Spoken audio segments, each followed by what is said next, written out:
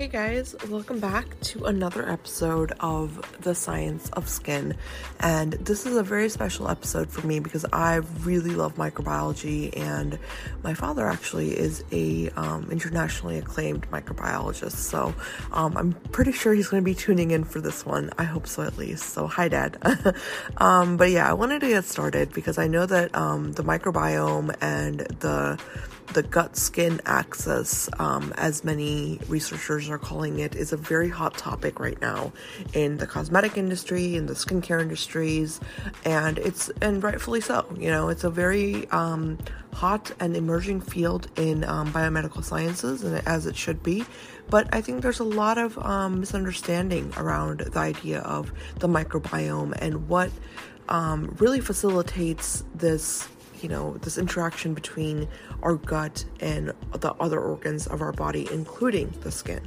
So I want to get started, and I want to kind of talk about a little bit about the background and a little bit about the things that are kind of floating around in terms of the general understanding in the science and, beauty communities.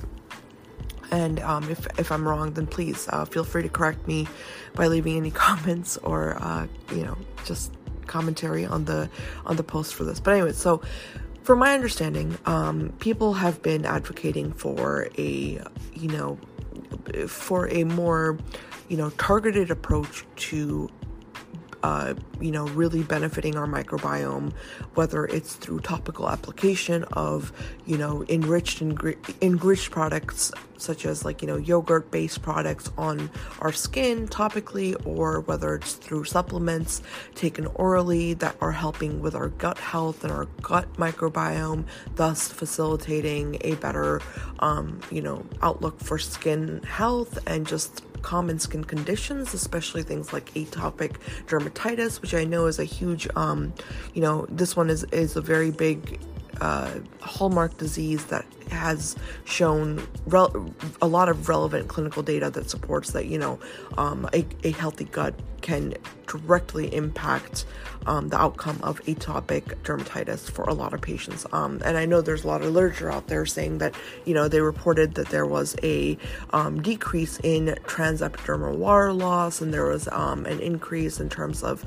just the overall composition of the skin, the strength of the barrier, and et cetera, et cetera. But here's the thing, most of us don't have atopic dermatitis. Most of us don't have severe skin diseases that we are really trying to cure. So that's one thing we really have to keep in mind, is that, our skincare and, cosmetic products that are geared towards skin health are more so for the average consumer.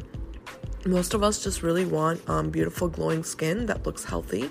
We want to facilitate our aging process and make sure that it's not, just being accelerated, right? That's why we wear sunscreen. That's why we use products like vitamin C, and we use things that are really kind of rejuvenating for the skin rather than harmful and help it and facilitate it.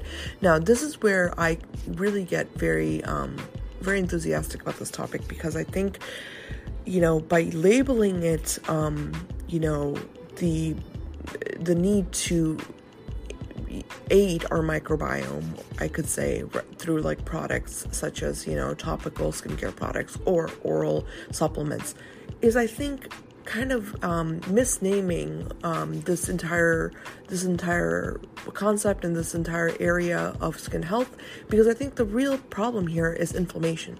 A lot of papers have cited this as the real relevant concept to focus on, is the idea that inflammation and inflammatory mediators, both in our gut and on top of our skin and in our dermis, are really the key players in skin health and, how gut health is impacting skin health. Let me give you guys an example. So, our gut, like we all know, is, very rich in bacteria that are helping it. The bacteria in our gut are very, very much involved in breaking down things that we ingest and really creating a lot of metabolites that are then able to be absorbed by our gut and then utilized throughout the body. Now, one thing that we don't talk about is how the inflammatory environment of our gut is aiding or inhibiting this kind of absorption or this kind of utilization of ingredients or, nutrients. And this is really the crux of this argument and this entire topic, because by focusing on inflammation and the regulation of inflammatory mediators like cytokines, like for example, interleukins and,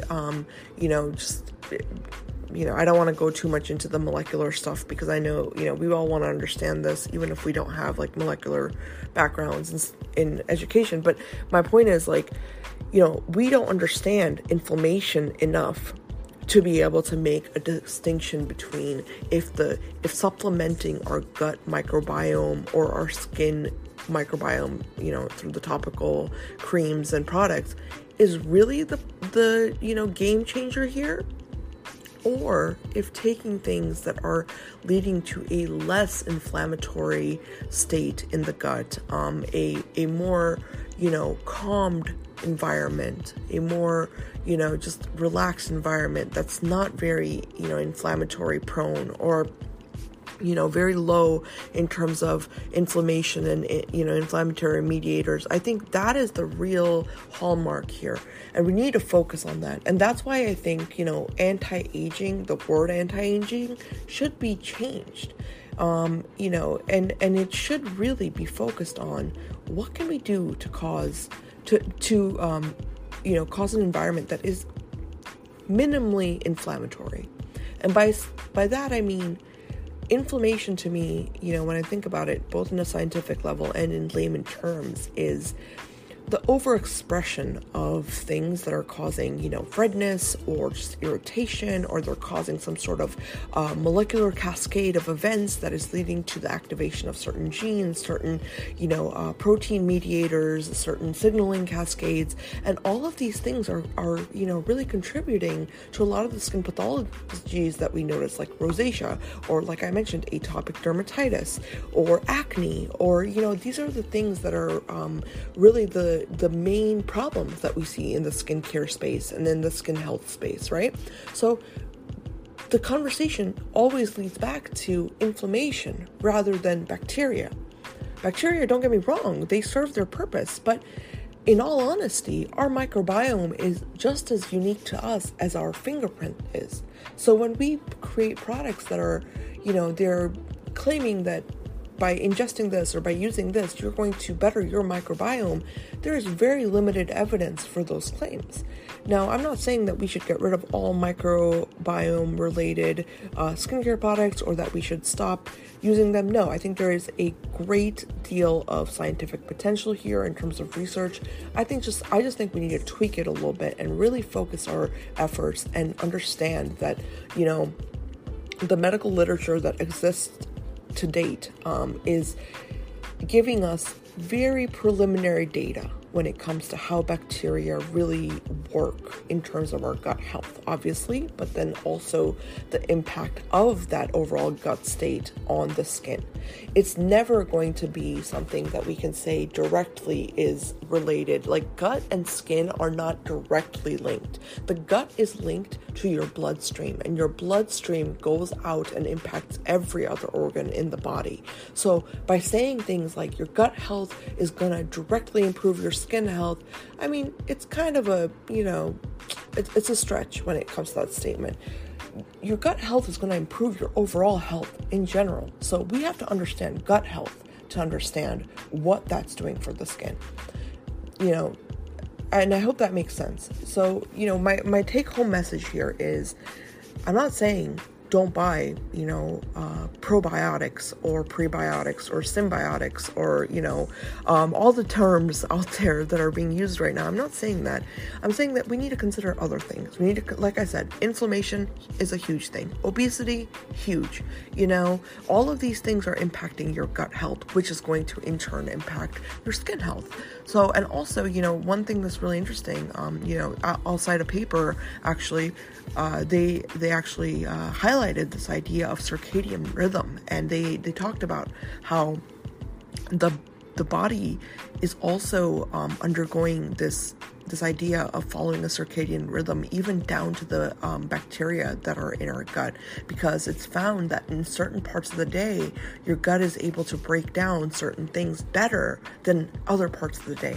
So that's really cool, right? So it's like as if every organism, every cell in our body is responding to our environment, and it's responding, and it's working in a very unique way, in its own way, that's most optimal for it to function. So the paper that I want you guys to focus on, it's called The Gut-Skin Axis, Current Knowledge of the Interrelationship Between Microbial Dysbiosis and Skin Conditions. It was written, and actually it was published in February of 2021. The authors are Pessamir et al., and it's a really, really great paper. You can go onto PubMed and search for it.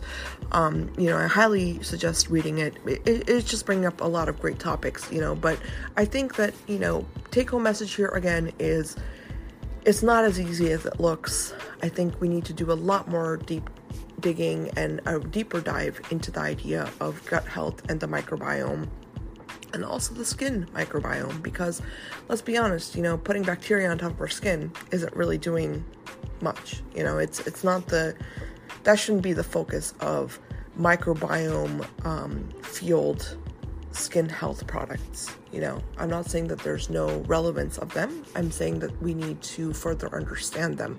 And this really does play into the idea of creating quality products over quantity, which is something that I will do an episode later on, but I want to kind of tie that into sustainability. So I hope you guys enjoyed that episode, but I really hope you guys like this one, and I would love to hear your feedback, and I'd love to continue the conversation with you. I am very much open to any critiques, any insights and additions from the medical professionals that might be listening in, the beauty professionals, the editorial professionals, everybody out there that listens in. And I want to thank you so much for your time, and I hope you're enjoying this series. We have a lot more coming up, and hopefully I'll be able to get a lot more insight from professionals that I can invite on to have this conversation with me.